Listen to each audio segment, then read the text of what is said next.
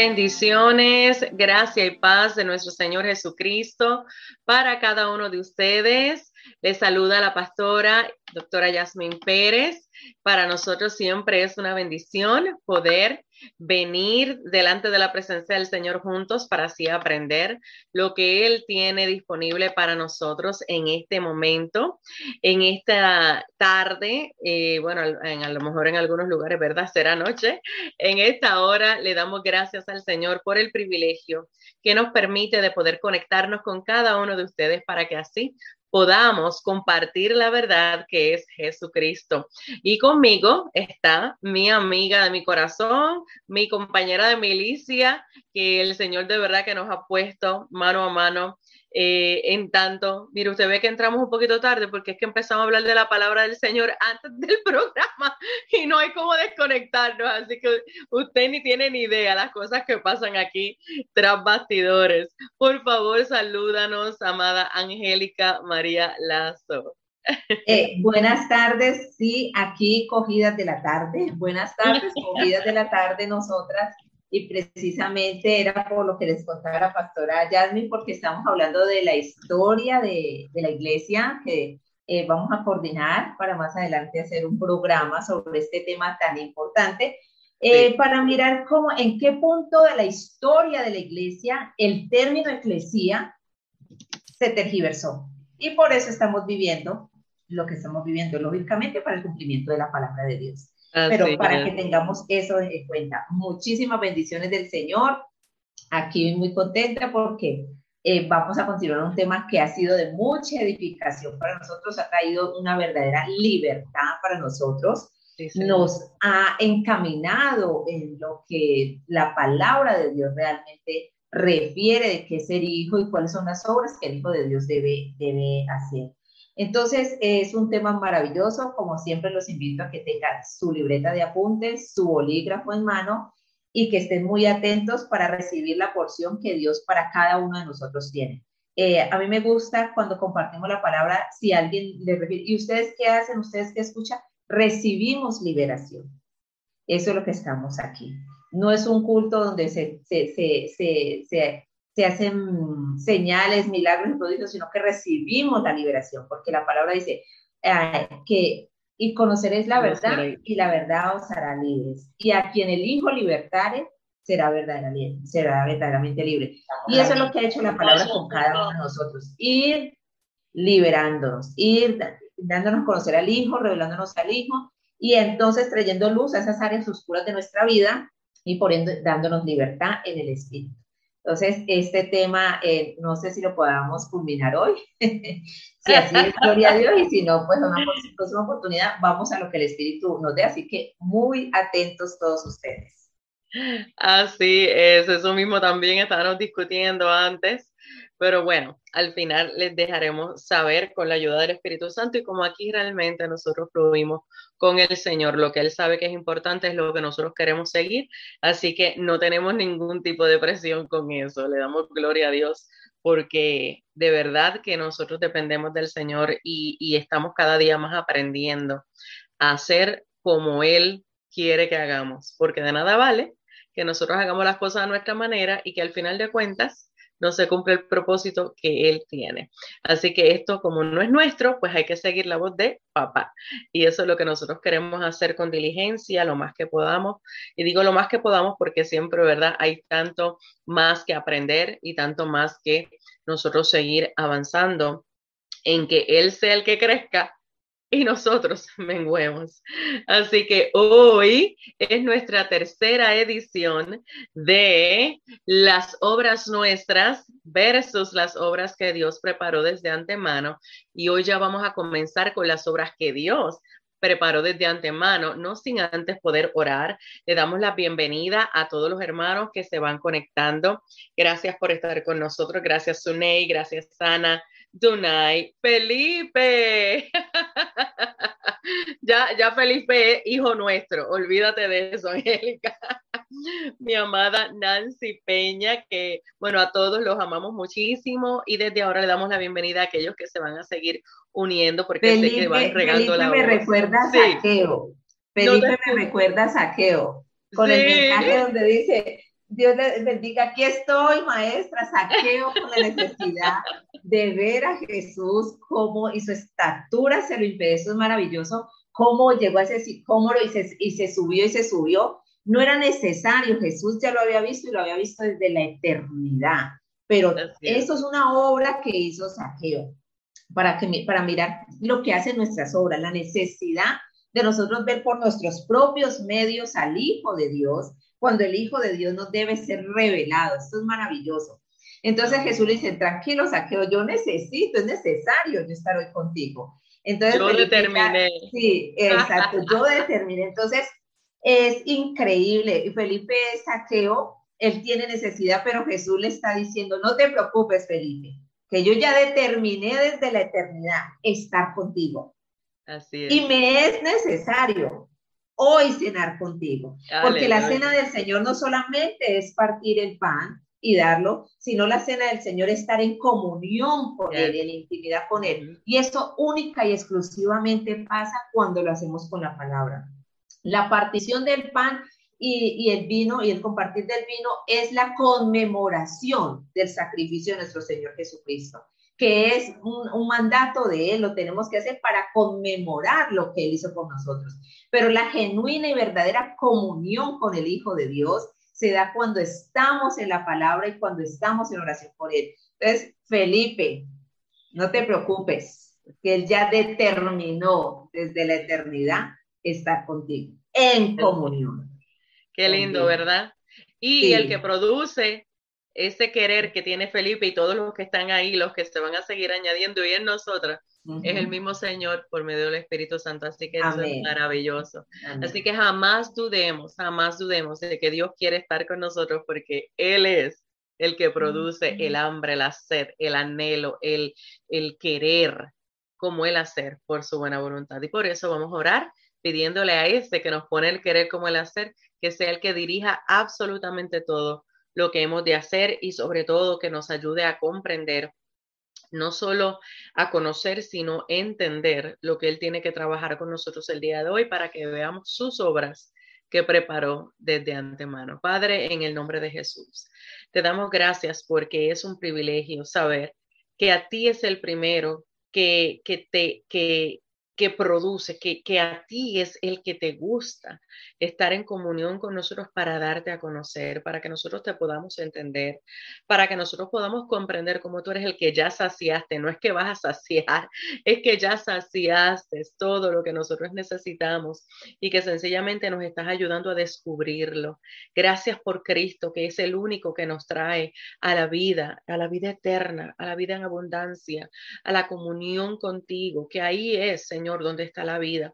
El nosotros cada vez más ser alimentados por ti, el cada vez más conocer quién eres, el cada vez más conocer quién nos has hecho en Cristo y por medio de Cristo.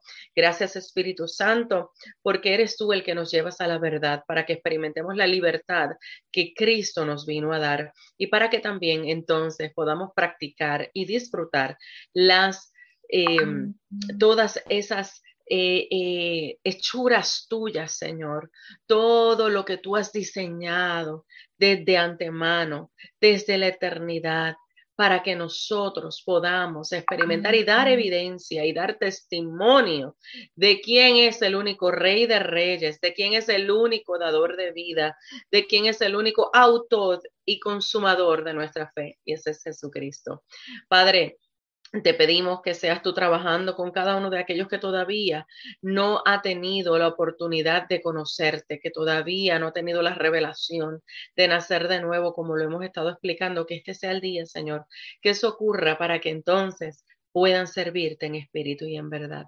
Te doy gracias por tu palabra, porque cumplirá el propósito por el cual es enviada. En el nombre poderoso de Jesús. Amén.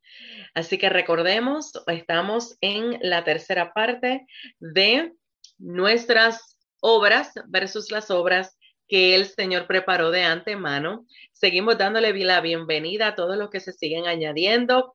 Karen, Catalina, Pastora Kilsi Polanco, Dios te me bendiga. Al ratito, a las 8 de la noche, todos nos mudamos juntamente con la Pastora Kilsi en Facebook y en su canal de YouTube para así continuar con de qué tenemos hambre, que hoy viene un tema que está candente, así que allí les esperamos. Fabiola, Dios te me bendiga, y así a todos los que siguen entrando, bendiciones. Y ya hoy, gloria a Dios, vamos a comenzar a hablar acerca de las obras que Dios preparó desde antemano, eso haciendo referencia a Efesios capítulo 2, verso 10, y lo voy a poner, ¿verdad?, en el chat de YouTube, mientras mi amada Angelica, como siempre, nos comienza con la introducción en esta hora. Bueno, mis amados, esto es como un salón de clase. Repítelo porque no se escuchó, mi cielo. Esto es como un salón de clase.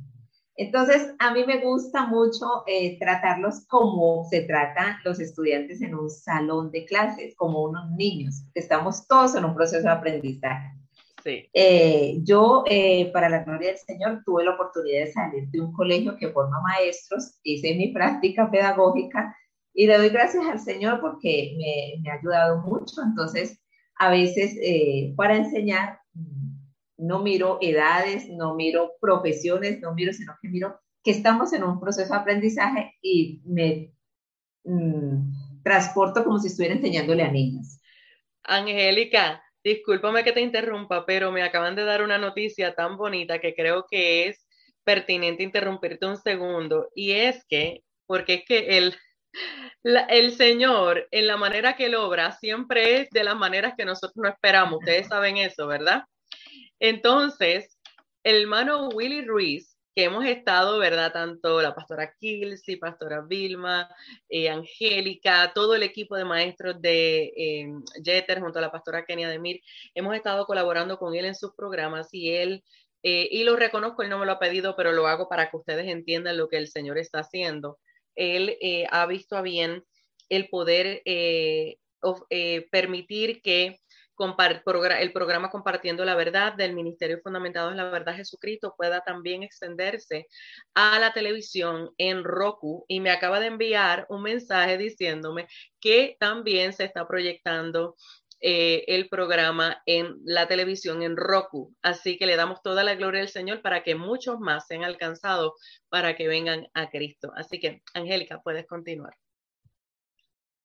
Gloria a Dios, gloria a Dios por eso. Grace, te amamos. También está por ahí. Ay, sí, tan bella. No alcancé a escuchar bien el último mensaje porque ya me iba a conectar, pero ahora seguimos.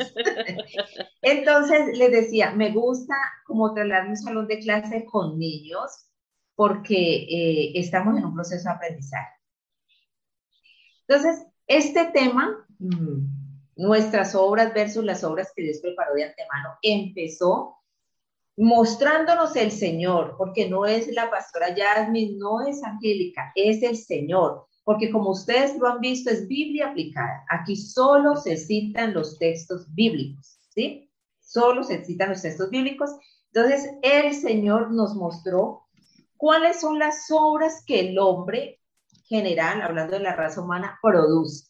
Ya vimos cuáles son esas obras que producen. Lógicamente, estas obras no agradan a Dios, porque todas surgen de la iniquidad, del pecado, de la condición de maldad que tiene el ser humano. Amén. Eso fue en el primer programa.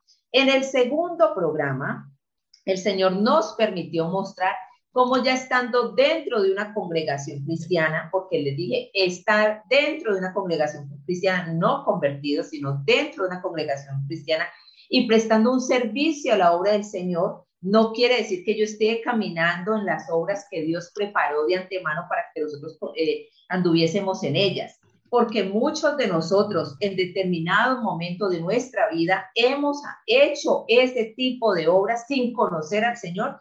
Y me ponía de ejemplo, no traje a fulano, no traje a sutano, me traje a mí misma como ejemplo. Cómo nos movemos muy fácilmente en los dones y en los talentos que el Señor nos ha dado dentro de las congregaciones sin conocer al dueño del don, sin conocer al dueño del talento, ¿sí?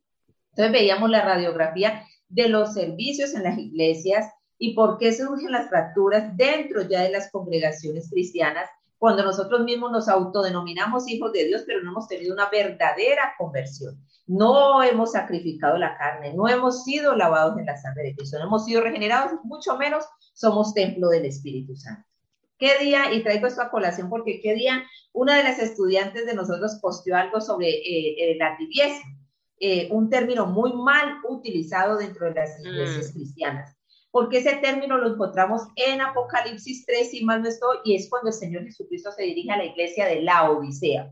Entonces dice, un cristiano tibio, hombre, por sustracción de materia, el cristiano, hijo de Dios, nacido de nuevo, lavado en la sangre del Cordero, regenerado y templo del Espíritu Santo, jamás podrá ser tibio. Jamás de los jamases va a poder ser tibio. Eso es falso de toda falsedad, como decimos los abogados. Jamás. Ese término lo acuñó la misma iglesia, Pastora Jasmine, por lo la necesidad que tenemos de hacer ese programa, lo acuñó la misma iglesia para ella excusar su omisión en hacer lo que el Señor le mandó a hacer y permitir que los que se congregan en la iglesia, en la denominación, tengan comportamientos carnales, tengan comportamientos del mundo sin una verdadera conversión. Entonces, cuando un hermano tiene esos comportamientos, ay, no es que él está tibio, fue cuento de tibio, simplemente no ha nacido de nuevo, simplemente no es regenerado, simplemente no es lavado en la sangre de Cristo, simplemente no conoce al Señor de la gloria, no conoce a Dios, no lo conoce. Así de sencillo es. Porque nosotros hemos acuñado esos términos para decir que yo estoy en un servicio, pero al mismo tiempo estoy pecando. Para decir que yo presto un servicio de la obra, pero al mismo tiempo estoy participando de las obras del mundo. Para decir que yo estoy en un servicio, pero estoy buscando reconocimiento. Eso es seña que no se ha revelado Cristo, que Cristo no se ha revelado, lo que yo le decía al inicio a Felipe. Zaqueo buscó por todos sus medios, tenía una necesidad, claro, quería ver a Jesús, buscó por sus medios, su estatura, su naturaleza no se lo permitía ver, y él buscó por todos los medios, y se subió a un sicómoro y lo buscó para verlo por sus propios medios. Jesús ya había determinado desde antes de la eternidad que en ese tiempo, Cronos, era necesario que Zaqueo estuviera con él. Era necesario que Zaqueo entrara en comunión con él. Era necesario que Zaqueo conociera al Señor Jesucristo. Es una obra que el Padre preparó desde antes de los siglos, porque nadie viene al Hijo si no es traído del Padre. Entonces, ¿qué pasa? Estamos haciendo demasiadas obras dentro de la iglesia sin conocer al Hijo, sin que el Hijo nos sea revelado, sin que nosotros conozcamos a Cristo. Y eso era lo que yo le decía, esta fue mi experiencia, esto fue lo que yo viví, hasta que ayer, porque yo no digo 2, ni 3, ni 4 años, sino ayer se me reveló el Hijo, ¿sí? Se me reveló como obra de gracia, y entonces ahí es donde tuve una verdadera conversión. Lo de atrás no cuenta, que hablaba lenguas, eso no cuenta, que sacaba demonios, eso no cuenta, que cantaba, eso no cuenta, que predicaba, eso no cuenta. Lo que cuenta es la nueva vida en Cristo Jesús.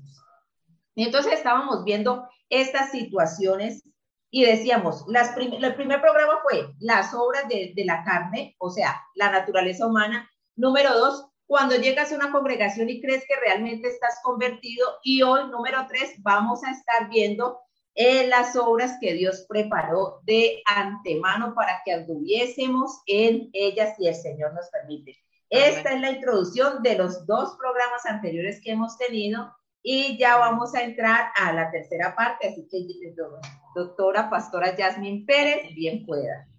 Claro que sí. Importante que lo entendamos, y obvio, porque ya puedo ver gente diciendo, oh, pero entonces, ¿qué pasa con aquellos que no muestran que realmente están creciendo en el carácter? ¿Qué pasa con aquellos que son orgullosos? ¿Qué pasa con aquellos que están batallando con la estima? ¿Qué pasa? Bueno, están en proceso de formación, pero no debe de ser gente que continúa con las prácticas y sigue excusándose, como estábamos diciendo en el programa pasado, sino que lo identifique y sabe que porque es nacido de nuevo no es parte del nuevo nacimiento, y que eso tiene que haber quedado atrás o debe de quedar atrás, porque el mismo Espíritu Santo es el que va a producir en nosotros la incomodidad, y por eso es que Él nos convence de pecado, y por eso es que Él nos redarguye de pecado, ¿ok?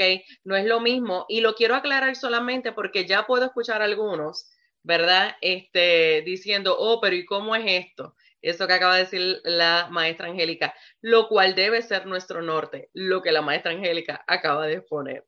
Ajá, ibas a decir Pastora algo, mi amor. Yasmine, es que voy a hacer una aclaración. Sí. Voy a explicar algo, porque es que ya nosotros, como dice Pablo, nosotros ya no estamos para leche. Nosotros ya estamos Exacto. para yuca, pues yuca es un tubérculo aquí en Colombia, no sé, para Sí, yuca, acá es para plátano. acá es una verdura de raíz, sí. Ajá, sí, esa es la yuca, un tubérculo, o sea, de la Sí. tierra. Entonces, Ujú. nosotros ya estamos para alimento sólido. Correcto. Y es el colmo que nosotros a estas alturas, no le digo de las edades terrenales que tenemos, sino el Ajá, tiempo que tenemos con el Señor, estemos utilizando términos que no vienen al caso o fuera de contexto. ajá. Cuando el Señor Jesucristo se refiere a tibios en la iglesia de la Odisea, yo tengo que mirar el contexto de esa iglesia y el Ujú. término tibio a qué se estaba haciendo referencia el Señor Jesucristo. ¿Sí? No existen cristianos tibios, porque el cristiano tibio es el que él vomita de la boca. Y eso tiene que ver con una parte escatológica que no vamos a tratar aquí y que si el Señor a futuro quiere que se trate, pues se tratará, que tiene que ver con el rapto de la iglesia y la tribulación, que no son temas que estamos tratando aquí.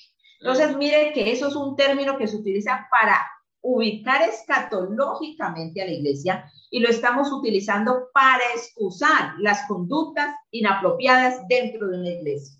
Ujú. El cristiano que practica el pecado, y escúcheme muy bien, practica el pecado, no es hijo de Exacto. Dios. Y lo dice Porque la la palabra de escritura. Dios dice que el que practica el pecado no es nacido de nuevo, no es nacido de Dios, practica el pecado. El cristiano nacido de nuevo, lavado en la sangre de Cristo, regenerado y templo del Espíritu Santo, no está invadido de demonios tampoco. ¿Sabe qué tiene?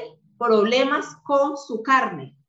Ujú. Por eso dice que no satisfagáis los deseos de la carne. Porque Exacto. el que ha nacido de nuevo tiene una lucha con su naturaleza antigua y en cualquier momento puede entrar a satisfacer los deseos de la carne, que es pecado, no práctica del pecado. Ahora, mi querido hermano, si usted cayó en adulterio y sigue adulterando y hace hijos de ese adulterio y tiene, como decimos aquí coloquialmente, una cocina aparte de su hogar, mi hermano, usted está practicando el pecado.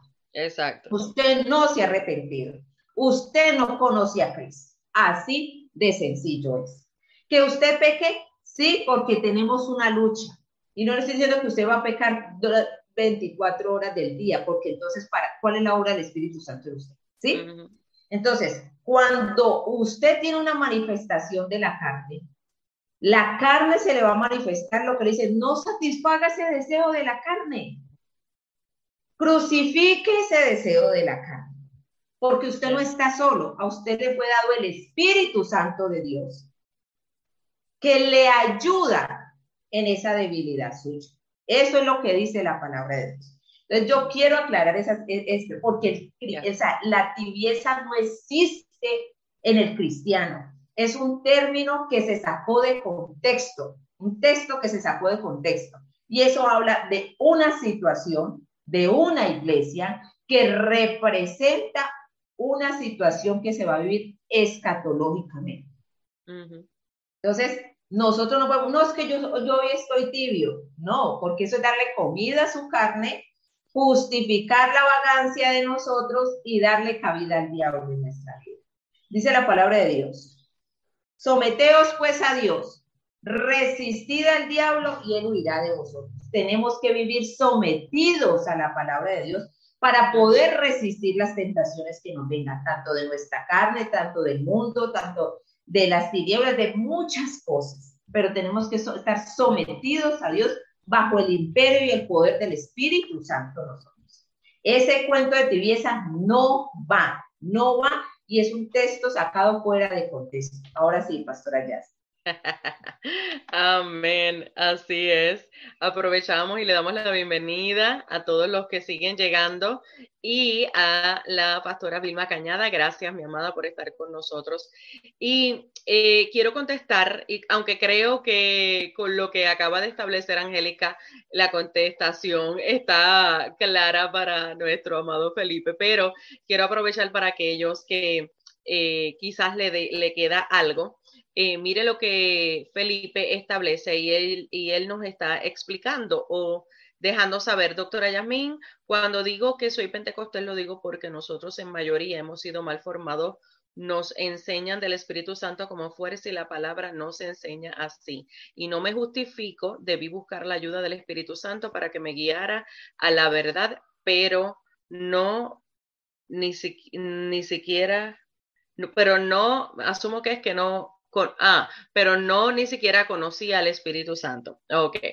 Y mira, Felipe, muchos, tristemente, esa ha sido la experiencia de muchos. Pero gloria a Dios que Él es tan bueno que Él nos lleva a la verdad, porque el principal interesado, yo quiero que usted entienda, el principal interesado que usted le conozca es el Señor, no es nosotros. O sea, para que usted tenga paz, para que ya salgamos, ¿verdad?, de esas áreas de, no solo Felipe, todos nosotros, esas áreas donde nos sentimos como que, pero ¿qué pasó? Yo he perdido todos estos años. Bueno, ¿cuántos comentarios nos hacen de esa manera, verdad, Angélica? Como que se sienten tan mal con el Señor porque tristemente, ¿verdad? Pues se habían dejado llevar solo por cosas que habían escuchado y no habían indagado en la palabra con la dirección del Espíritu Santo. Pero aquí el que está produciendo precisamente esto es el Señor mismo, porque Él es el que quiere que nosotros le conozcamos. No, esto no va a salir de nosotros mismos, entendamos eso. Y por eso es que el nuevo nacimiento es importante, porque aquel que nace de nuevo es el que va a experimentar eso que Angélica acaba de establecer. De la misma manera, aquel que ha nacido de nuevo, si satisface las obras de la carne, obviamente que es más fácil decir y excusarme, y sabes que te felicito Felipe, porque es de maduros decir, yo debí de hacer esto, pero no lo hice. Eso es madurar en Cristo. El nosotros reconocer, ¿sabes qué? Realmente es mi responsabilidad que no hice esta parte, pero gloria a Dios que ahora sí lo estás haciendo y estoy segura que el Espíritu Santo te está llevando a conocer mucho más del Señor y a estar más atento a su voz por medio de la palabra. ¿Para qué? Para que el proceso de transformación, de renovación de entendimiento, para no satisfacer los deseos de la carne y no ser practicantes del pecado, porque eso es lo que Angélica estaba estableciendo. ¿Para qué? Para que entonces podamos experimentar esas obras que Dios preparó de antemano. Es imposible que nosotros podamos experimentar esas obras si seguimos nosotros consumiendo lo mismo desde antes que vinimos a Cristo. ¿Entendió eso ahí? Es imposible. No va a suceder. Entonces, ¿qué ocurre? Hablando de ese movimiento, ¿por qué? Yo vengo de ahí, Felipe, eso yo te entiendo full. Y amo y sigo. Yo soy pentecostal de práctica. Angélica es pentecostal de práctica. O sea, somos pentecostales. Lo único que el Espíritu Santo nos está llevando a ser responsables en conocerle de acuerdo a la Escritura, de acuerdo a Cristo, de acuerdo a lo que Él ha establecido. Y eso precisamente yo estaba meditando en este tiempo. Hablar lenguas no va a hacer que tú dejes de pecar. Fíjense, y obvio, por favor, no me vayan a decir ahora que yo estoy diciendo que hablar lengua es mal. No es eso, no es eso. Lo que estoy diciendo es que hay que diferenciar lo que son los dones y lo que es el fruto del Espíritu para que entonces crezcamos en las obras que Dios preparó desde antemano. Yo puedo decir como Pablo, yo me aguanto, usted no sabe lo que yo me aguanto en estos programas para que no se me salga la lengua porque yo lo siento. Pero yo me aguanto, ¿para qué? Para que no haya un sensacionalismo que a veces algunos eso produce y creo en ello, creo en el mover del Espíritu Santo, creo en la lengua, claro que sí, pero nada, eso no me impide a mí pecar. A mí lo que me impide pecar es ser renovada en mi entendimiento por el poder del Espíritu Santo, para entonces yo comprender quién soy en Cristo y cómo no puedo continuar en las obras pasadas.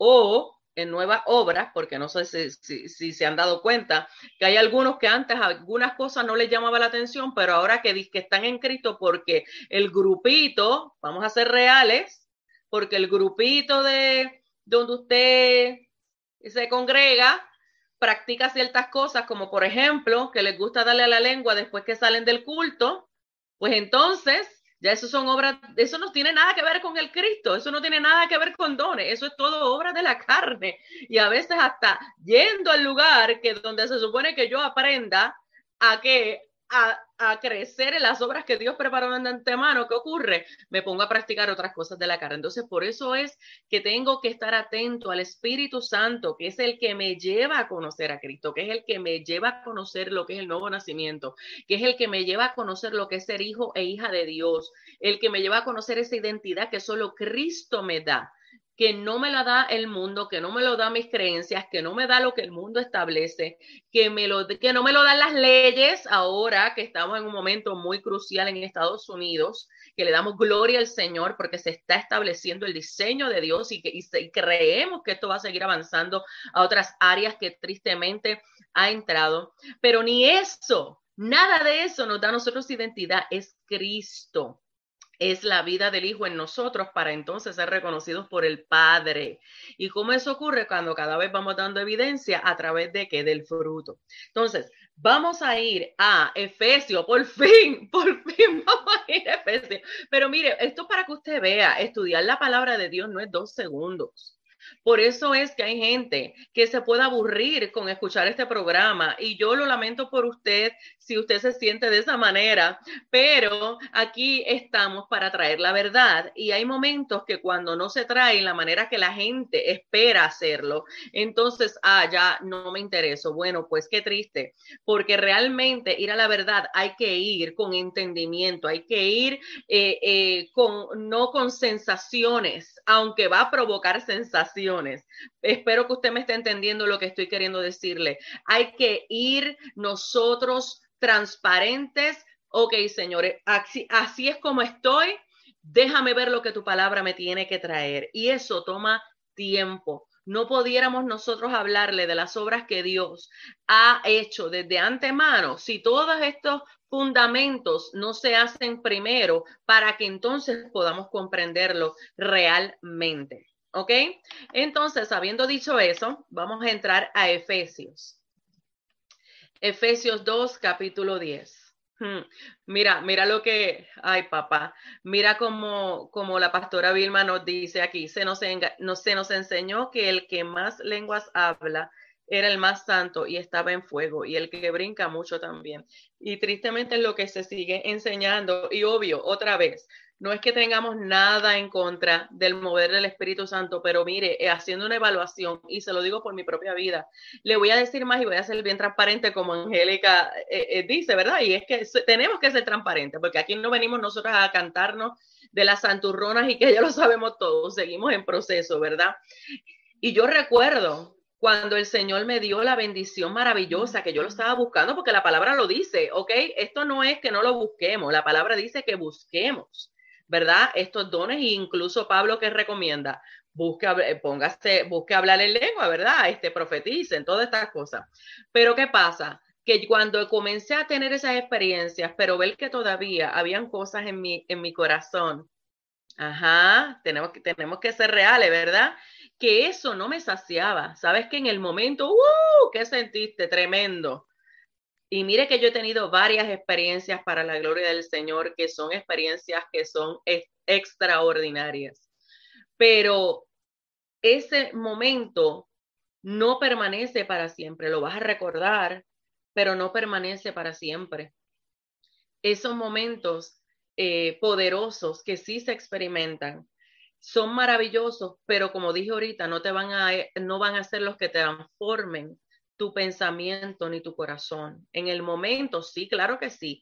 Es algo que tú quieres seguir experimentando, es algo que tú sabes que es sobrenatural, pero no es lo que realmente te transforma.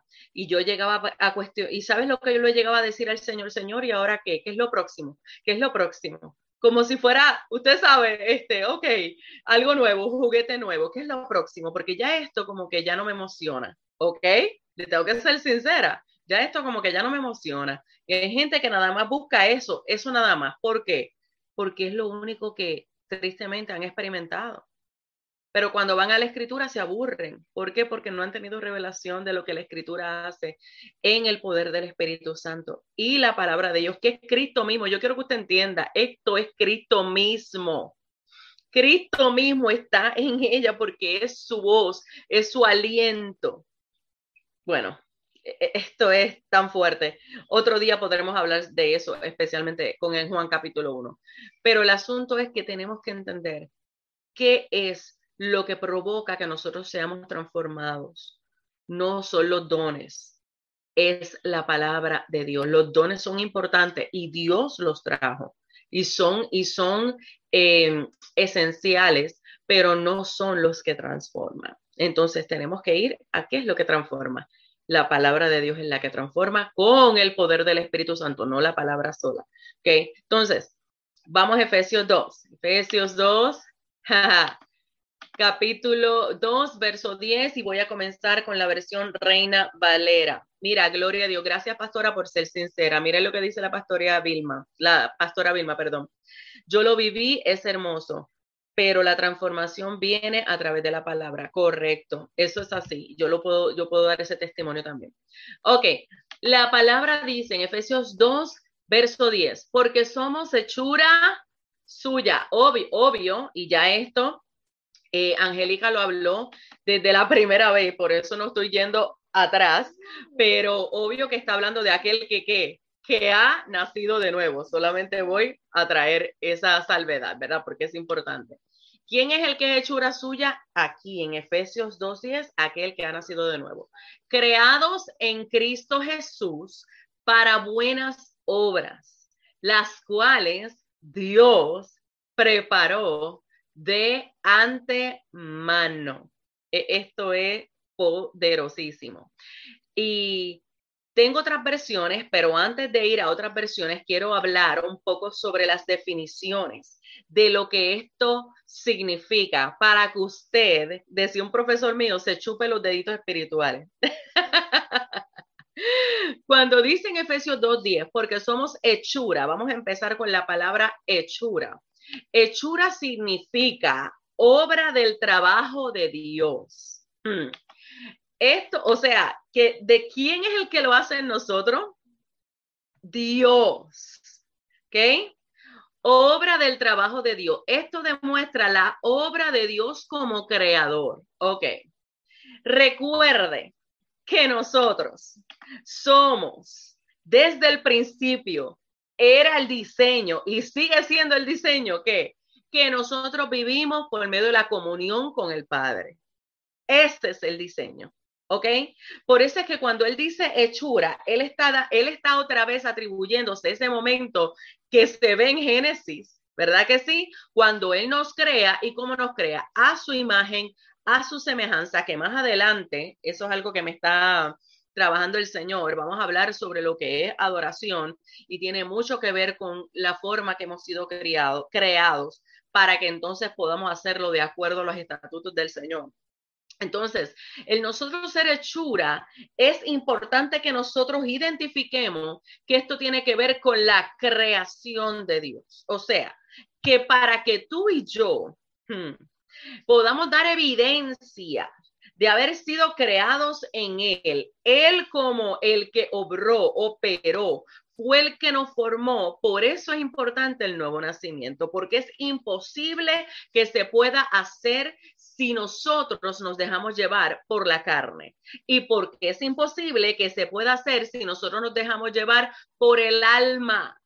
Y esto es importante resaltarlo en este momento porque tristemente habemos muchos creyentes que son creyentes almáticos. Pastora, ¿qué quiere decir esto? Almático es que todo lo que hacen es por lo que sienten. ¿Ok? En el alma, ¿qué hay? Y esto yo lo digo cada rato, pero es porque es necesario que nosotros lo recordemos. ¿Sabe por qué? Para que evaluemos, para que nos demos cuenta, para que despertemos y veamos las veces que nosotros estamos diciendo que somos disque espirituales, pero en realidad somos almáticos. Que al final de cuentas entonces venimos a ser carnales. ¿Qué es? En el alma están los componentes del corazón, porque alma y corazón en muchos versos bíblicos significa lo mismo. ¿Y qué es? Primero, pensamiento. ¿Ok? Luego, emoción, o sea, sentir. ¿Cuántas veces usted se captura diciendo, pero es que yo siento, pero es que yo no siento? Por favor, escríbame en el chat, porque estoy segura que se va a llenar el chat. Cada vez que nosotros nos dejamos llevar, y obvio, lo vamos a sentir, el asunto es dejarme llevar por lo que siento. ¿Entendió eso ahí? No es que yo lo sienta, es que yo me deje llevar o que lo que me gobierne sea lo que yo siento. Y siempre va a empezar con el pensamiento. Entonces, pensamiento, lo que siento, la emoción, ¿verdad?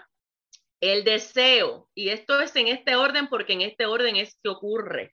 Por eso que las fortalezas comienzan en la mente y luego eso se sigue agrandando, ¿ok? Deseo, tercero, luego acción, que viene siendo lo que se convierte en un carácter, ¿verdad? La acción, la decisión para convertirse en un carácter. O sea, pensamiento, emoción, deseo, decisión, carácter. ¿Por qué esto es importante? Es importante porque no es hechura de Dios el que lo que a mí me gobierne sea el alma o las áreas del alma. Estoy yendo un poco suavecito porque es esencial que nosotros entendamos esto.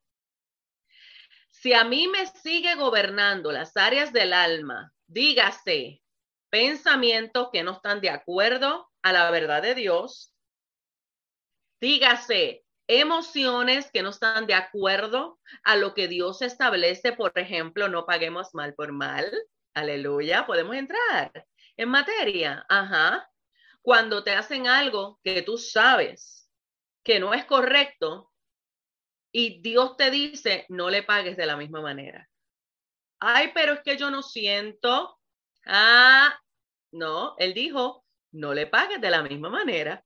Él no te preguntó cómo tú te sientes, perdóname, pero te lo tengo que decir así. ¿Sabes por qué? Porque él sabe que nosotros le vamos a decir, Señor, es que yo no siento porque. Bueno, pasó desde el principio. No pasó con Adán y Eva y la serpiente. Todo el mundo tenía la culpa, menos todo el mundo. ¿Me entendió ahí? Entonces, no, es que yo no deseo, como cuando dicen, ay, no me gusta estar en esa congregación porque es que ahí yo no me siento como que. Y yo me pregunto en qué verso bíblico dice que tú vas a una congregación porque tú te sientes. En ningún lado, pero bueno, esos son otros 20 pesos. Sí, pero es que lo tengo que decir, ¿sabes? Porque es que a la gente le gusta usar esas cosas y después dice que son espirituales porque hablan lengua, porque danzan, porque dice que ponen la mano y algo pasa, pero no van a lo que el espíritu es. Y el espíritu nos va a llevar a la verdad. Y la verdad me dice que cuando yo estoy en un lugar siendo parte de ese cuerpo, es porque hay una parte, un componente que yo voy a traer por el espíritu, primero creciendo como discípulo y luego como parte del componente del cuerpo. ¿Para qué? Para que Cristo sea anunciado, para que Cristo sea evidenciado. En ningún lugar dice la Escritura que tú estás ahí para que Dios te bendiga. Ay, pastora, ¿qué usted dijo? Sí, ajá, eso mismo dije. Y puedes ir a la Escritura. Pero nosotros, porque tergiversamos la Escritura, porque somos almáticos, no vivimos lo que Cristo ha establecido, las obras suyas desde antemano. ¿Entendió eso ahí? Y nada más estamos con la primera palabra. Dale, Angelica. Por eso, Pastora Jasmine, yo me reía porque Gálatas 5:16, antes de entrar a la manifestación de la carne y al fruto del Espíritu, dice, digo pues, dice Pablo en el versículo 16, andad pues por el Espíritu y no satisfagáis los deseos de la carne. Satisfacer los deseos de la carne no es otra cosa que darle rienda suelta a su alma. Correcto. Filtrar todas las situaciones por el alma y no por el espíritu. La palabra de Dios dice, el hombre natural no percibe las cosas que son del espíritu porque para él son locura.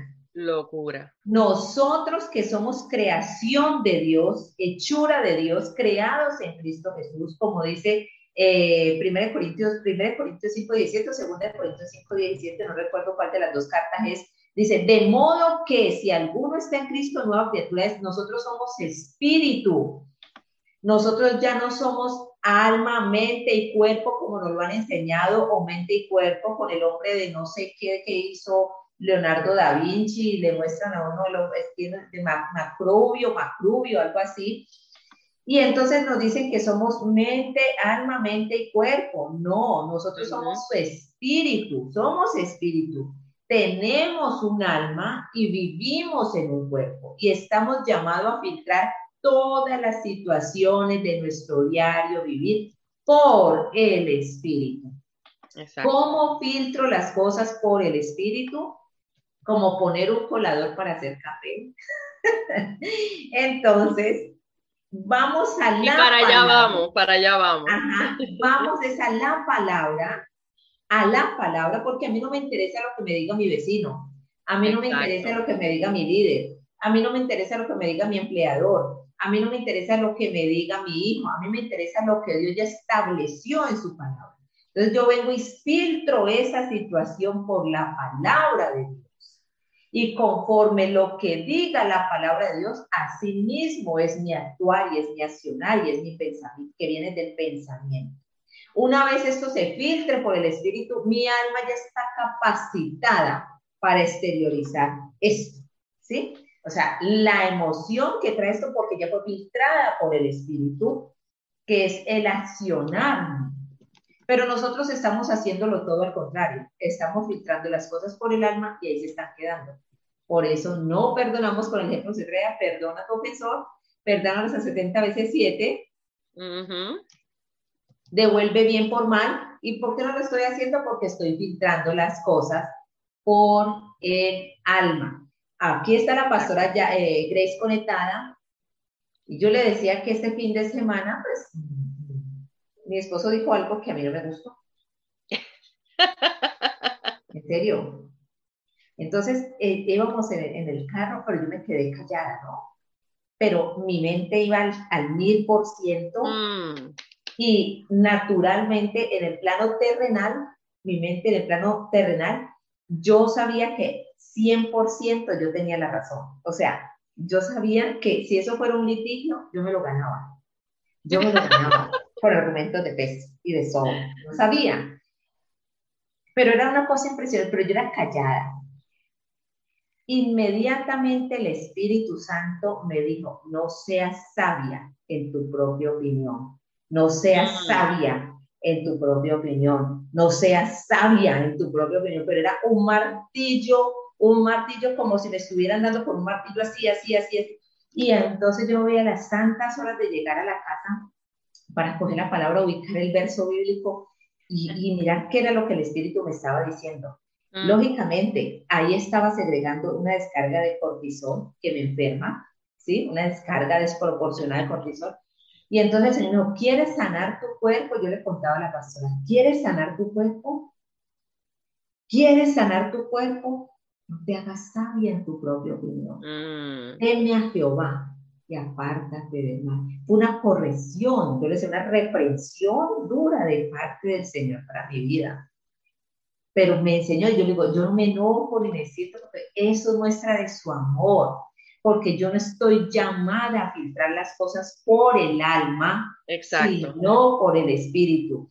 Y lo primero que hace una persona que es espiritual es no hacerse sabia en su propia opinión, ignorar lo que ella crea, ignorar lo que ella piensa, ignorar las reglas que rigen este mundo, los estándares que rigen este mundo, irse directamente a los estatutos de Dios, a las leyes de Dios. ¿Qué dijo Dios sobre este asunto? Ahí sabemos que somos espirituales. El Señor a mí me dio una lección, la aprendí, la estoy aprendiendo. Enséñame, porque esto es un proceso de aprendizaje. Entonces, nosotros, si no dejamos de ser almáticos, no vamos a crecer espiritualmente. Y si no crecemos espiritualmente, no vamos a poder tener una vida en santidad. Y si no tenemos una vida en santidad, no vamos a poder tener una vida que agrade a Dios, porque la voluntad de Dios es vuestra santificación, dice la palabra. Entonces, esto es muy importante para que lo tengamos en cuenta. Aquí compartimos lo que el Señor nos dice, cómo lo repite, porque eso se trata de crecer. Yo decía, Pastora Grace, no estamos escribiendo los tratos de Dios con nuestra vida. En la antigüedad se escribían. A ver, usted lo que hace es, necesito hablar, necesito que me escuchen, necesito que me orienten. No. Usted necesita callarse para escuchar lo que Dios tiene que decirle y tome nota de esa reprensión, porque ahí está la formación del carácter de Cristo en su vida. Exacto. Es ahí donde está. Y dele gracias a Dios porque eso es muestra de su amor. Entonces, muy importante para que lo tengamos en cuenta. Continúe, Pastora Jasmine. Y eso que acabas de traer es Dios enseñándote, estás saliéndote de mi hechura. ¿Están entendiendo eso ahí? Cada vez que nos dejamos llevar por nuestra alma, otra vez, pensamiento, emoción, deseo, acción o toma de decisiones, ¿verdad? Cuando lo llevo a cabo y que luego se convierte en un carácter, es la manera en que tú lo haces todo el tiempo. La manera en que tú lo haces todo el tiempo. Siempre vas a ese pensamiento, siempre vas a ese sentir, siempre vas a ese deseo, siempre vas a esa decisión. Y luego, ¿qué hace? Que eso se forma en lo que tú te conviertes. Por eso que dice la Escritura, por cuanto piensa el hombre, así es él. ¿Ok? ¿Por qué? Porque se convierte, desde que comienza en la cabeza, tú vas en ese ciclo que estamos hablando almático y luego tú te conviertas en eso. Y precisamente cuando Angelica, y mire, son cosas, por eso es que la razón aquí no vale un centavo. ¿Ok? Aquí la razón no vale un centavo, aquí vale la instrucción de Dios, los diseños de Dios. Entonces, obviamente en nuestra razón van a haber muchas cosas que no nos van a hacer lógica, van a haber muchas cosas que no nos van a gustar en nuestra humanidad.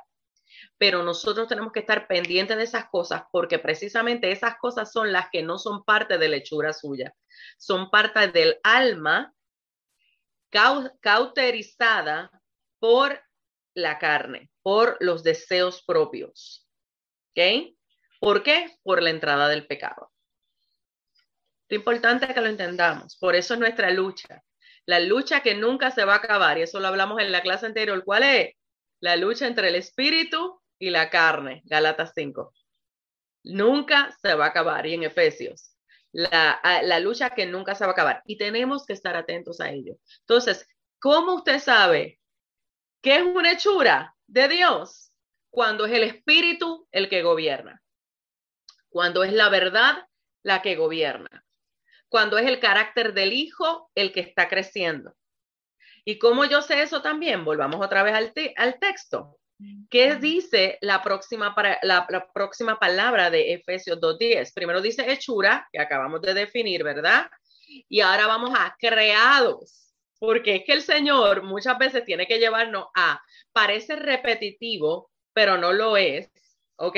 Parece repetitivo, pero no lo es. Operase. Antes de ir a esa palabra, yo hice una pregunta en el poll y mientras Angelica estaba hablando, y la pregunta es, ¿sabes diferenciar entre ser espiritual o almático? Un 78% dice que sí, un 21% dice que no.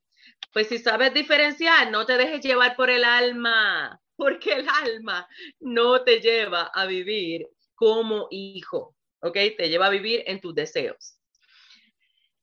La palabra creado significa en este verso formado a la semejanza de Dios. Fíjese, vamos a unir hechura y semejanza. Hechura demuestra las obras de Dios, creados, formados a la semejanza de Dios. Y no solamente eso, sino que es creados como en Cristo. Usted va viendo cómo estas cosas no tienen nada que ver con el alma. Por eso es que nosotros en nuestra propia carne jamás vamos a poder dar evidencia de las hechuras, de las obras de Dios que han sido preparadas desde antemano. En Cristo, el ungido significa ungir con aceite de oliva, propiamente el ungido, el Cristo, el Mesías. ¿Y qué pasa con el aceite de oliva? siempre me gusta dar ese ejemplo porque a la gente le encanta, el ungido. El ungido es aquel que pasa. ¿Por qué? ¿Por qué pasa el olive, la aceituna antes de ser aceite? ¿Por qué pasa? Por Es el Getsemaní, triturado. por el Entonces, es Getsemaní. importante que entendamos que hay un proceso dentro de la formación de aquel que está en Cristo. Por eso es que estar en Cristo no es solamente repetir una oración. Estar en Cristo es un proceso de formación. ¿A qué? A esa hechura que es la creación del Padre, que Él la hizo ¿desde qué? Desde la eternidad, para entonces nosotros dar evidencia de que somos ¿qué? A su imagen y a su semejanza.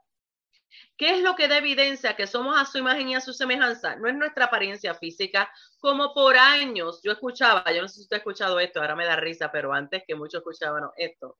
No hay nadie feo, todos somos lindos porque somos a imagen y semejanza de Dios. ¿Usted ha escuchado eso? Me da hasta risa. Mire, esto no tiene que ver con eso, por Dios. Ser hechos a la imagen y semejanza de Dios es lo que luego Cristo le aclara a la mujer samaritana en el pozo. ¿Qué le dice? Dios es espíritu.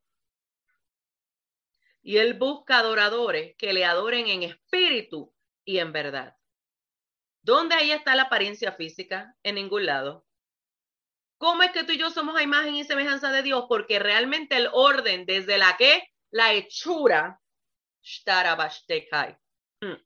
desde la hechura de Dios, el orden era, mi espíritu es lo que te gobierna.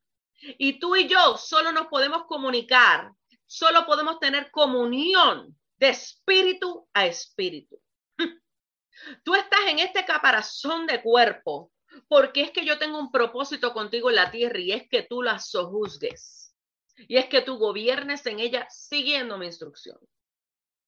Hay un propósito en que tú tengas un alma, claro que sí, porque allí tú vas a recibir instrucciones claras, pero primero procesadas por el Espíritu para que entonces tú puedas pensar de acuerdo a mi Espíritu, tú puedas sentir de acuerdo a mi Espíritu, tú puedas desear de acuerdo a mi Espíritu, tú puedas tomar decisiones de acuerdo a mi espíritu para que entonces evidencies el carácter de Cristo de acuerdo a mi espíritu. Es allí donde nosotros damos evidencia de que somos hechura suya y que sus obras puedan ser ejecutadas por medio nuestro. Pero si nosotros nos seguimos excusando en otras fascinaciones, no podemos experimentar lo que desde el principio está disponible para ti, para mí. Sí es cierto que el pecado vino a tergiversar ese orden, pero gloria a Dios por el Hijo unigénito que vino a regresarnos a ese origen, que vino a regresarnos a esa hechura, porque esa hechura de Efesios 2 no la vinieron a hablar por lo que Cristo hizo, ya eso había sido hecho. Es que Cristo vino a dar evidencia de, pero eso ya había sido hecho. Y entonces ahí es donde tú y yo tenemos que meternos en la eternidad de Dios y entender. Sí, mis prácticas diarias. Olvídate de los propósitos de Dios, de llevarte aquí y allá. No, no, no. Si en mis prácticas diarias Cristo no se ve reflejado, entonces yo no estoy siendo gobernado ni estoy dando evidencia de las hechuras que Él hizo desde antes de más. Y no hemos llegado a las obras. Estamos hablando de ser hechos en Cristo. Pero como el Señor, que desde la eternidad sabía lo que iba a suceder por medio del pecado, ¿qué nos dice? Porque es que aún desde la eternidad, Cristo, que es el Logos, no solo la palabra, sino el aliento de Dios, el respirar de Dios. Oh my God, es que esto es tan profundo. Y otro día vamos a hablar de eso porque tiene que ver con la verdad también. Él ya había sido determinado que fuera en Cristo. Es que era en Cristo. sin pecado con pecado, era en Cristo. Entonces, ¿en quién fuimos hechos? Fuimos hechos en Cristo. Otra vez, y le estoy trayendo esto suave porque es importante que lo comprendamos. Y definitivamente hoy no vamos a terminar este tema, Angélica, pero es que es esencial que entendamos esto. Fuimos hechos, o sea, obra de Dios como creador, ¿cierto? ¿Y qué más? Creados, ¿qué? A su imagen y semejanza en el Espíritu. ¿En quién? En Cristo. Por eso es que se supone, cuando a ti y a mí nos vean, se supone que no nos vean a nosotros. Se supone que a quien vean sea a Cristo cada vez más creciendo en nosotros, en nuestra toma de decisiones, en la manera que nosotros hablamos, en la manera que nosotros tratamos, en la manera que nosotros tomamos decisiones, en la manera que pensamos, en todo tiene que ser Cristo el que esté cada vez más siendo reflejado en nosotros y por medio de nosotros. ¿Para qué? Para que las obras que Él preparó de antemano sean las que nosotros entonces ejerzamos. Efesios 2:4. Felipe dice, ¿me puede compartir Efesios 4 del 20 al 26 en la versión tan tremenda? Ya pronto, Felipe, porque no quiero perder de vista lo que estamos haciendo hoy, ¿ok? Ya pronto. Mire, en Cristo. Entonces, espérese, porque antes de ir allá, en Cristo, que es el ungido, mire, en Cristo Jesús, Dios tiene un propósito por el cual Él puso su nombre dividido. Porque en Cristo es el ungido y el ungido es el procesado, el machacado, el que vino, dice, y como dice Filipenses capítulo 2, ¿y qué hizo? No escatimó nada, no escatimó el ser igual a Dios como cosa que aferrarse, sino que ¿qué hizo? Hasta aprendió obediencia, vamos, a aquellos que detestan seguir instrucciones. Podemos ser sinceros, aquel que no le gusta seguir instrucciones está en el alma. Se humilló a Ajá, sí mismo, Pastora Jasmine. exacto. Se humilló a sí mismo, haciéndose obediente hasta la muerte y muerte de cruz. Se humilló a sí mismo y yo meditaba en ese a sí mismo, no en el se humilló, sino a sí mismo. Y yo decía, wow, somos iguales al Israel de la antigüedad que padeció en el desierto. Somos tan duros de servir que el Señor buscó quien nos humillara para ser transformados, porque por nosotros mismos no nos humillamos.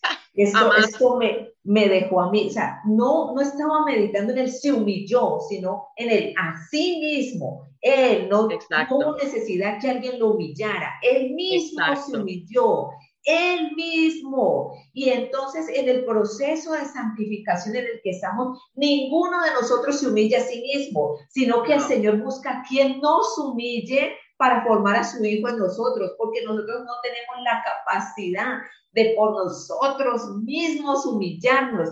Y esto me quebró. Yo decía, Padre, Padre, ¿qué es esto? Y todavía hay cristianos que dicen, Él nunca me dejará avergonzado. No, mi hermano, es decirle una cosa, las veces que sea necesario lo avergonzará para que Cristo sea formado en usted y en mí. Así es, así es. Y Es ahí es donde vemos necesario el quebrantamiento, y el quebrantamiento trae vergüenza, trae vergüenza, trae vergüenza.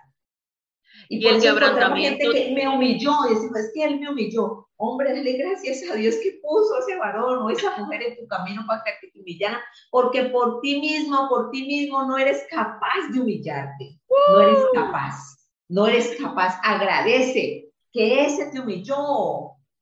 Agradece que ese te humilló, porque fueron las herramientas de Dios para formar a Cristo en tu vida. A Cristo no hubo necesario. Cristo no lo humilló Roma, a Cristo no lo humilló el Sanedrín, a Cristo no lo humillaron los saduceos, los fariseos, los esenios. Cristo se humilló a sí mismo. Él dijo, a mí nadie me quita la vida, yo mismo la doy, yo mismo la pongo, yo mismo la entrego.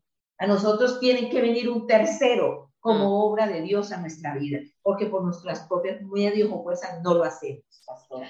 Y esto me voló a mí la cabeza. Y eso lo vemos como, y ¿sabes qué? Y lo triste de eso es que eso que tú estás explicando, que a eso íbamos, es que es el mismo Espíritu Santo.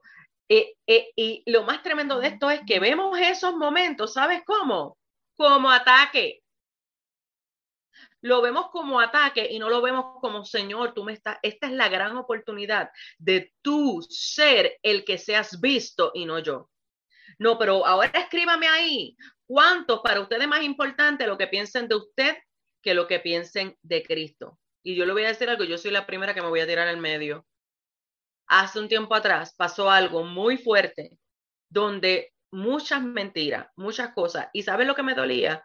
Me dolía, Señor, primero, ¿qué van a decir de el llamado que tú has puesto? ¿Qué van a decir de mí que realmente no lo hice? Tengo que confesarlo. Así le dije y me dolía. Hasta que el Señor me tuvo que estremecer y decirme, ¿y qué pasa si hablan de ti? Yo soy el que sé la verdad y eso es suficiente.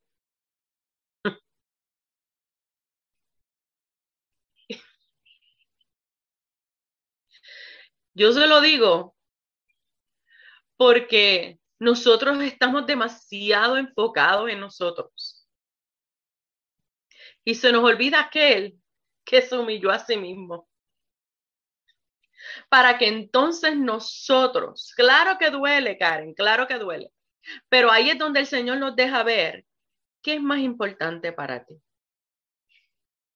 La hechura, que somos hechura suya, o que vean que yo sí me guardo para Dios. No, esto es fuerte. Por eso es que Cristo nunca nos va a pedir algo que Él no haya hecho primero.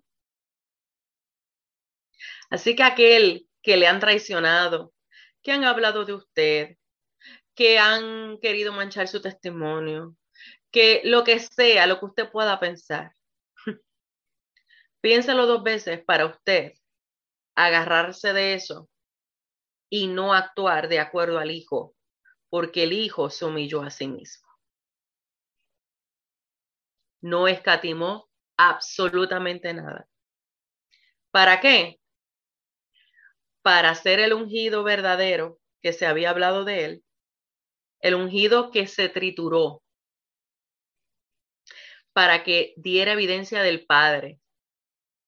Porque él ni tan siquiera vino a dar evidencia de él. Él vino a dar evidencia. Es que estamos entendiendo. Volvemos al autor, a la hechura. ¿De qué es la hechura del creador? De Dios como creador. ¿Ve? Entonces, esta hechura y esta creación, que es que ser imagen y semejanza de Dios, es en Cristo Jesús. Cristo es el Mesías ungido que fue triturado, que se humilló a sí mismo. Y luego Jesús, que significa salvación. ¿Qué es? Venir a sanar la relación paterno-filial que había desde el principio. Ese se humilló. ¿Para qué? Para que ahora tú y yo podamos tener libre acceso, como dice Hebreo, uno de mis versos preferidos. Que no escatimemos, sino que vayamos que confiadamente ante el trono de la gracia donde hay oportuno socorro, Romanos 12 si mi mente no me falla, Hebreos 12 si mi mente no me falla, oportuno socorro, y que creamos que en él que hay. No quiere decir que él va a hacer lo que nosotros queremos, es que en él hay que sustento. Que porque él es responsable de su creación. ¿Podemos entender esto? Cuando él dice, ustedes son hechura mía, él está diciendo, ustedes tienen el título de propiedad mía y yo soy responsable de usted. Cuando él está diciendo, tú eres a mi imagen y semejanza, está diciendo, yo soy responsable de lo que tú estás portando. Y no es para aplastar cabezas, es para dar evidencia de quién soy yo. ¿En medio de qué? De que es en Cristo, en el Hijo, en el unigénito, en el ungido que se trituró para traer salvación. Aquí, como está diciendo Laura, los actos conceptos tienen que ser derribados de nuestro entendimiento, de las fortalezas que se han levantado en la mente. Aquí el que se crea algo tiene que hoy ser el día para que usted experimente las obras buenas que han sido preparadas desde antemano. Los actos conceptos se tienen que bajar. Cada vez que te quejas, porque es que tu esposo no entiende, tu esposa no entiende, el hijo, el jefe, todo el mundo. No, no, no. El que no entiende somos tú y yo. Que cada vez que el Señor nos permite vivir cosas como las que Angelica ahorita explicó, como las que yo ahorita expliqué, es sencillamente el momento oportuno donde Él está queriendo dar evidencia. Esta es una hechura mía. No. Yo espero que usted esté entendiendo esto que el Señor está diciendo. Está diciendo, esta es una hechura creada en Cristo Jesús. ¿Para qué? Para buenas obras. Y cuando tú veas lo que es buenas obras, creo que vamos a salir corriendo de este lugar, porque esto es una cosa terrible. Buenas obras. Otra vez, creado en Cristo Jesús para buenas obras. Buenas. Describe aquello en sus vidas que proviene de Dios. Ok, Ujieres, por favor, dice mi pastora. Ahora mismo. Ujieres, por favor. Todo lo que tú y yo hagamos que no viene de Dios no es parte de las hechuras suyas. ¿Entendió eso ahí? Todo lo que tú y yo hagamos disque para ayudar a Dios. ¿Cuántas veces, Angélica, estamos haciendo cosas disque para el testimonio de Angélica de la semana pasada? El poderoso. ¿Cuántas ella pensando, estoy ayudando a Dios, lo estoy haciendo bien? No, no, no. Obras que vienen ¿de quién? ¿De quién? Describen que provienen de Dios. Es decir, es engendrado y autorizado por Él mediante la fe. Padre, ahora mismo. Cuando el Señor me llevó ahí, yo te digo una cosa, yo estaba desmayada. Voy otra vez porque esto hay que digerirlo, ¿ok? Esto no lo podemos así pasar por alto como así, ¿ok? Para que lo podamos entender. Las obras que Él, recuerde otra vez, siendo hechura, o sea, somos obra de su creación, creados, o sea, formados a su semejanza, ¿en quién? En Cristo, no es en lo que yo quiero, en Cristo Jesús, o sea, el que me salvó, pero también el que como es el ungido, el Cristo, también es el que me va a triturar y me va a llevar al proceso necesario para yo parecerme a Él. ¿Estás dispuesto? ¿Estás dispuesta? Ah, no te creas, no es ahora, yo soy el hijo de Dios, no te metas conmigo, no, es yo soy el hijo de Dios, deme en espacio que se me están cayendo los pedazos. ¡Uh! El hijo de Dios se supone que se le estén cayendo los pedazos cada rato, para que entonces lo que se esté viendo reflejado cada vez más sea aquí. Cristo, el unigénito en usted. Pero no solamente eso, sino que Él ha hecho una buena obra. Aquello que en sus vidas describe aquello que en sus vidas proviene de Dios. Es decir, es engendrado y autorizado por medio de la fe. Por eso es que la fe aquí no tiene nada que ver con cosas que yo quiero. Aquel que pensaba que usted tiene fe para que me sanen, que usted tiene fe para que el Señor me dé una casa, que usted tiene, lo que sea que la gente hace estas locuras. Y Dios sana. Yo no estoy diciendo que Dios no sana. Dios provee, claro que Dios provee, pero Dios provee conforme a su reino, lo que tenga que ver con el establecimiento de su reino. Y yo soy testigo de cosas que usted no se imagina, que Dios a mí me ha provisto, que tú te vas a quedar en serio, que Dios hizo qué. Cosas que parecen como que eso es ilógico. ¿Por qué Dios se va a meter en algo tan pequeño? ¿O por qué Dios se va a meter en esto otro que no parece espiritual? Es que a Dios nada lo limita.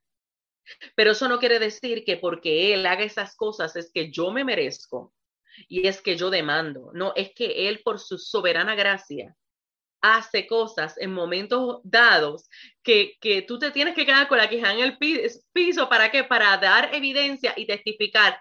Ese es mi papá. Pero mi papá no hace eso porque yo me merezco o porque yo exija. Es que Él hace eso porque Él está viendo en su gracia que es necesario. O sea, no es nada que yo pueda producir que haga que Él haga eso. ¿Usted puede entender eso? Porque nosotros muchas veces pensamos, si lo haces bien, entonces vas a tener tal cosa. No, no, no. Mire, cuando Él dice que es que Él engendró, es que eso a mí me vuela la cabeza. ¿Por qué? Porque lo que Él engendró en esas buenas obras siempre va a tener que ver con Cristo y el carácter de Cristo, que es obviamente evidenciando quién es el Padre, porque recuerde, Él vino a dar testimonio de quién es el Padre. ¿Recuerdan cuando le dijo, creo que Felipe, le dijo, pero mira, no hemos visto al Padre, ¿qué pasó? Y él le dice, pero mi hijo, si me has visto a mí, has visto al Padre, tanto tiempo has estado conmigo y no te has dado cuenta. ¿Qué pasó ahí? ¿Por qué? Porque eso que Él engendró, que da la autorización, esto es tan fuerte, que Él engendró y autorizado por Él mediante la fe, lo único que te va a llevar es cada vez a conocer al Padre por medio de Cristo. Eso es de lo que él está hablando, del tú realmente reconocer y valorar lo que es la salvación, lo que es la redención, lo que es la justificación, lo que es la gracia, lo que es ser hijos, lo que es ser perdonados, lo que es ser lavados, limpiados, lo que es ahora nosotros, es andar en una eternidad, aunque estemos en la tierra. Es que yo espero que usted pueda comprender esto. Entonces, por eso es que luego Pablo pudo decir tan magistralmente, no, nada me separará del amor de Dios, ni prueba, ni peligro, nada, nada. ¿Por qué? Porque es que aunque hayan esos peligros, aunque hayan esas pruebas, su amor nunca se va a separar, porque lo que él engendró, lo que está autorizado, es quien es él. Las circunstancias no determinan la fe que nosotros tenemos que dar evidencia. ¿Está entendiendo eso ahí? La fe es en Cristo, no es en que Él me saque de esto. Es en, Señor, que tú necesitas dar evidencia de tu reino a través de esto. A mí cada vez que el Señor me acuerda, Angelica, esto a mí me vuela la cabeza. Cada vez que el Señor me recuerda, cuando Cristo estaba delante de Pilato y Pilato le dice, mira, defiéndete. Di algo, yo no te encuentro culpable, yo necesito que tú me... Obviamente yo estoy parafraseando el texto, pero si usted va al texto, es básicamente eso lo que él dice. Yo no te encuentro culpable, yo no encuentro absolutamente nada para hacerte a ti culpable. Dime algo, dime que eres inocente. ¿Y qué hizo Cristo? ¿Qué hizo Cristo? Cumplió Isaías 53. Enmudeció su boca.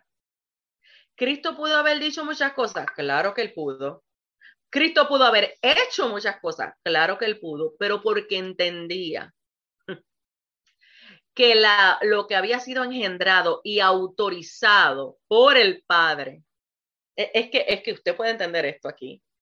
Lo que había sido engendrado y autorizado por el Padre para ese momento, para que se pudiera cumplir lo que desde la eternidad tenía que suceder, para que entonces la humanidad pudiera tener salvación y vida otra vez a través del Hijo, era que él se tenía que quedar callado. Entonces, ¿cuántas veces usted y yo pasamos por cosas y la primera oración es sácame de esto en lugar de Señor, ¿cuál es la fe que tú me has dado? ¿Cuál es la fe que tú has engendrado y autorizado desde antes de la formación del mundo, desde la eternidad, según Efesios 2, verso 8, para que yo pueda experimentar aquí y ahora el que tu reino sea evidenciado, el que tú seas evidenciado, el que tu carácter sea evidenciado, el que tu fruto es para que entonces me puedas conocer? Porque usted sabe, mira lo que el Espíritu Santo me da, Angélica. Cuando usted tiene a su bebé, aquellos que han tenido la oportunidad de parir o que es padre y ha estado ahí, luego de que limpian al muchacho, ¿qué es lo primero que hacen? Aquí está, ¿verdad? Y tú puedes, ¿qué? Reconocer lo que has engendrado. Espero que esté entendiendo lo que le estoy diciendo. Entonces, para que el padre pueda reconocer lo que ha engendrado, las buenas obras tienen que ser las que ya él puso en el ADN de espíritu, en el ADN espiritual, que no es otra cosa que aquello que se parece a él. Por eso es que la fe es en él, es en quien él es en lo que ya él ha dado evidencia y no en las cosas que nosotros querramos. ¿Entendió eso ahí? Exacto, mira lo que Karen establece. Colosenses 1:16, todo fue creado por él y para él.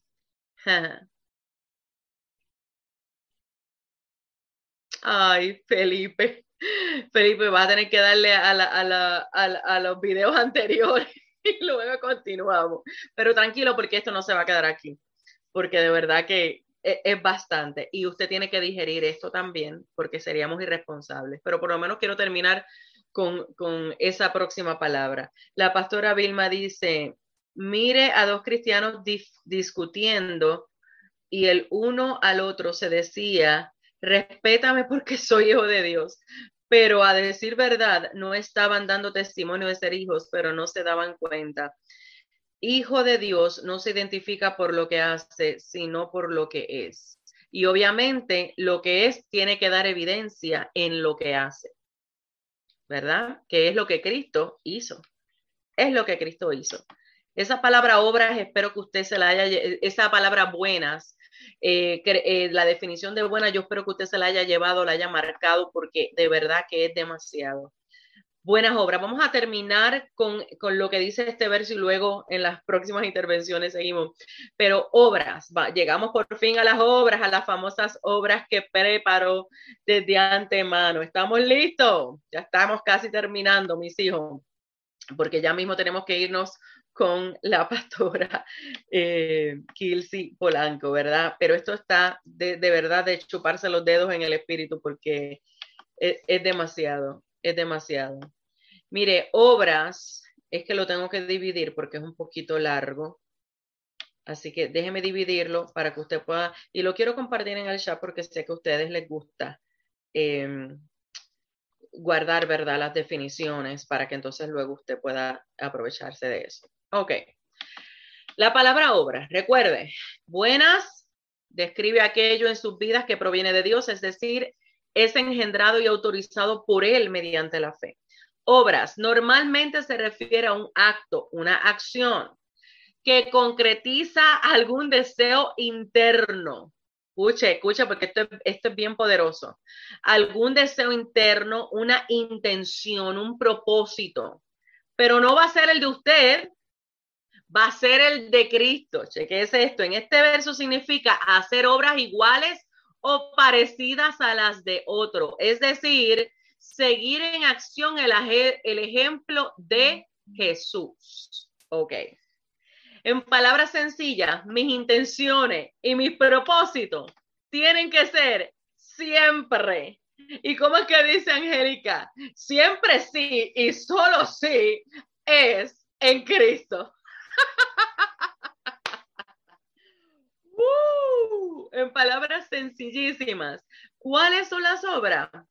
En mis intenciones y en mis propósitos, hacer las obras de Cristo. O sea, Gálatas 5:22-23. El fruto del Espíritu, o sea, el carácter de Cristo. Por eso es que cuando Él explica en ese momento, Dios mío, ayúdanos, Señor. Cuando le dicen, Señor, ¿cómo es que no nos conoces? ¿Qué pasó? Nosotros hicimos y echamos fuera y nosotros Y nos ganamos mucha gente, estoy parafraseando, ¿verdad? Y que le dijo, apártate de mí que no te conozco. ¿Por qué? Porque se dejaron llevar por los dones y no por las obras. Son dos cosas diferentes.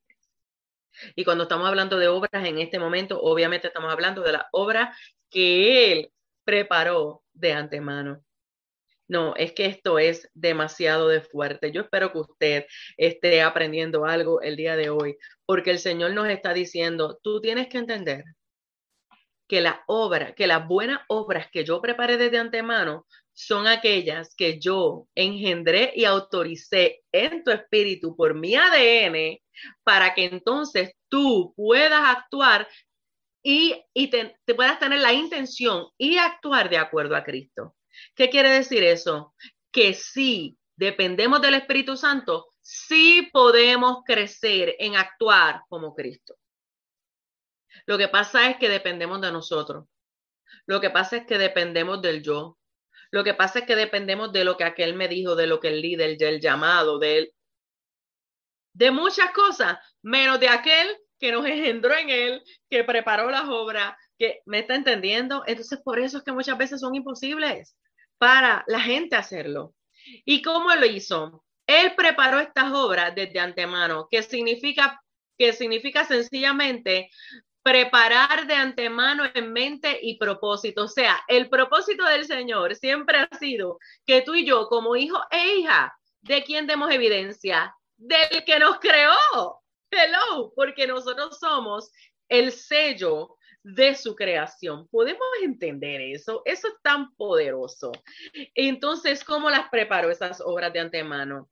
Para que nosotros anduviésemos en ellas. ¿Está listo? Anduviésemos significa estado de fluir en la virtud recibida.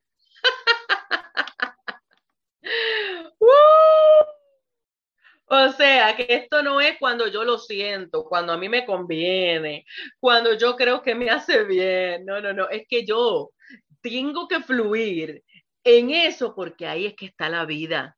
En que yo estoy en Cristo y que ahora lo que tiene que estar fluyendo en mí sea lo que en el ADN del Espíritu ya el Padre desde antemano preparó para mí.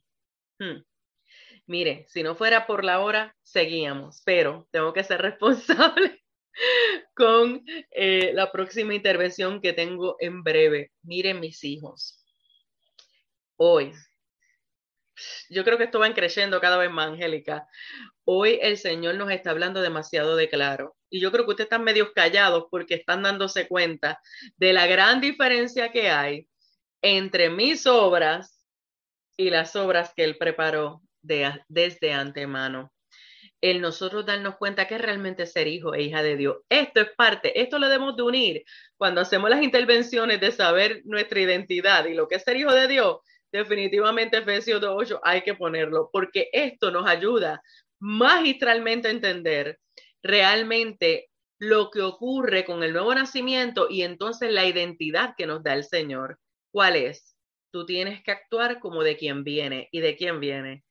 Del Padre por medio de Cristo. La próxima semana yo no puedo estar, pero quiero hacer los arreglos para que entonces Angélica pueda continuar. Vamos a ver, después nosotros vamos a hablar y les dejamos saber en las redes, porque entiendo que es importante continuar con las obras que el Señor preparó desde antemano, porque el Señor nos está llevando a que de verdad las podamos practicar. Porque en Cristo, Él le está diciendo, en Cristo, claro que lo puedes hacer, pero es en Cristo. En Cristo puedes salir de las prácticas que has estado teniendo.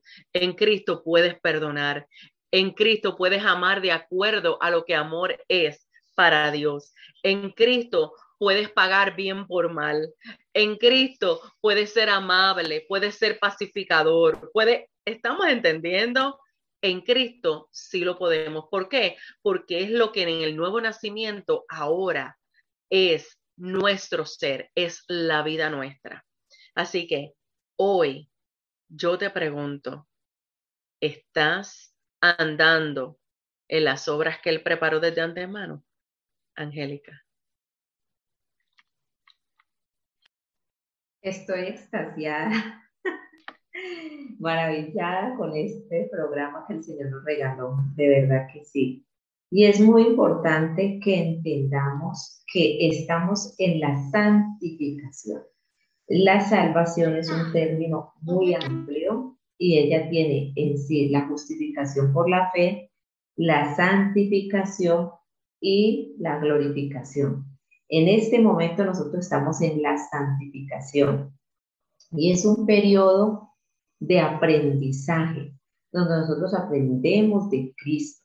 Por eso Él dice, aprended de mí, que soy manso y humilde de corazón, y hallaréis descanso para vuestras almas.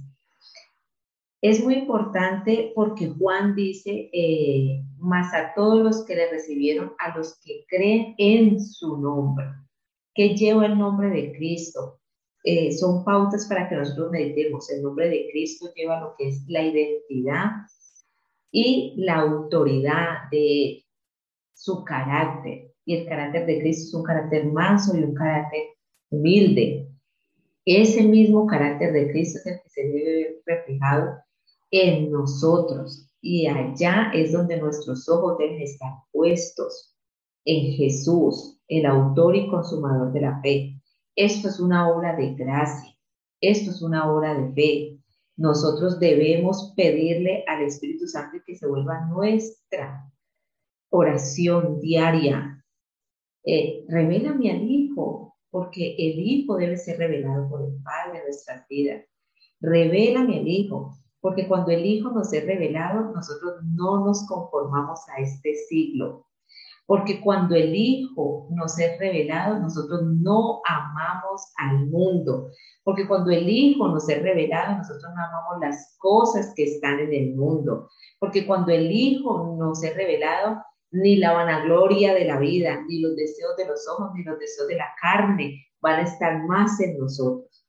Esa debe ser la oración de nosotros. Revélanos al Hijo, revélanos a Cristo.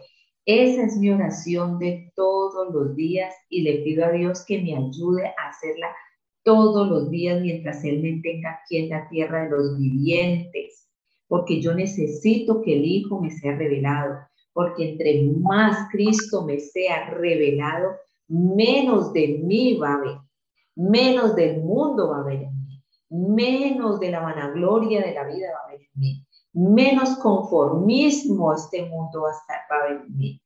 Mientras el Hijo no me sea revelado, yo voy a ser conforme a este siglo, conforme al sistema, conforme al mundo. La única forma que no nos conformemos es que el Hijo nos sea revelado, porque es una obra de gracia, es una obra del Espíritu en nosotros. Entonces, esas obras vamos a empezar a disfrutarlas y a entenderlas y a caminar en ellas cuando el Hijo nos empiece a ser revelado. Mientras eso no suceda, no vamos a andar en las obras. Entonces, la invitación es meditar en la revelación del Hijo. Él mismo dijo, el Hijo debe ser revelado. El Hijo debe ser revelado. Que esa sea su clamor, que esa sea su oración, que esa sea su meditación, la revelación del Hijo de Dios en su vida.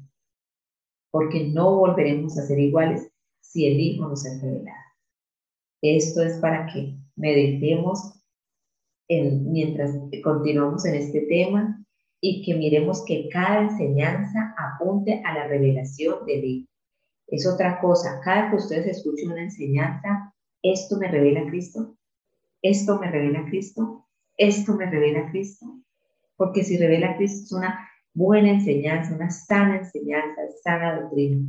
Todo lo que revele al Hijo, todo lo que le dé impulso a mi carne, a los deseos de los ojos y a la vanagloria del mundo, es una falsa doctrina y hay que salir corriendo. Pero todo lo que me revele al Hijo proviene de Dios y está en mi casa. Un fuerte abrazo para todos.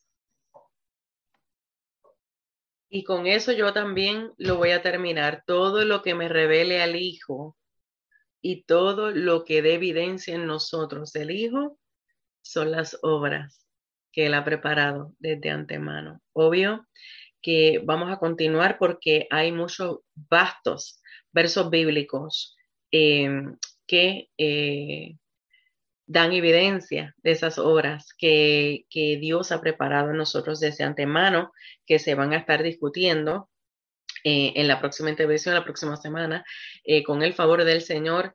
Por ahora yo le voy a pedir que vuelva otra vez y vea lo que desde el principio se ha estado discutiendo, primera intervención, segunda intervención, hoy, y vaya a Efesios 2:8. Y creo que ahora usted lo va a ver diferente luego de lo que el Señor nos ha enseñado por medio de la palabra y por medio de el ver desde el original lo que eso significa, pero sobre todo por la revelación que el Espíritu Santo ha traído.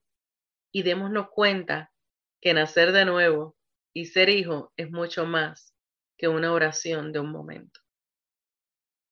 Es tener vida, es aprender a vivir. Usted me va a escuchar decir esto muchísimo. Cristo es el único que nos puede enseñar a vivir porque Él es el único que es la vida. Y esa vida es para llevarnos a la comunión con el Padre de la que nunca debimos salir, porque Él es el que nos engendró.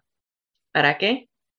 Para buenas obras que Él preparó desde antemano.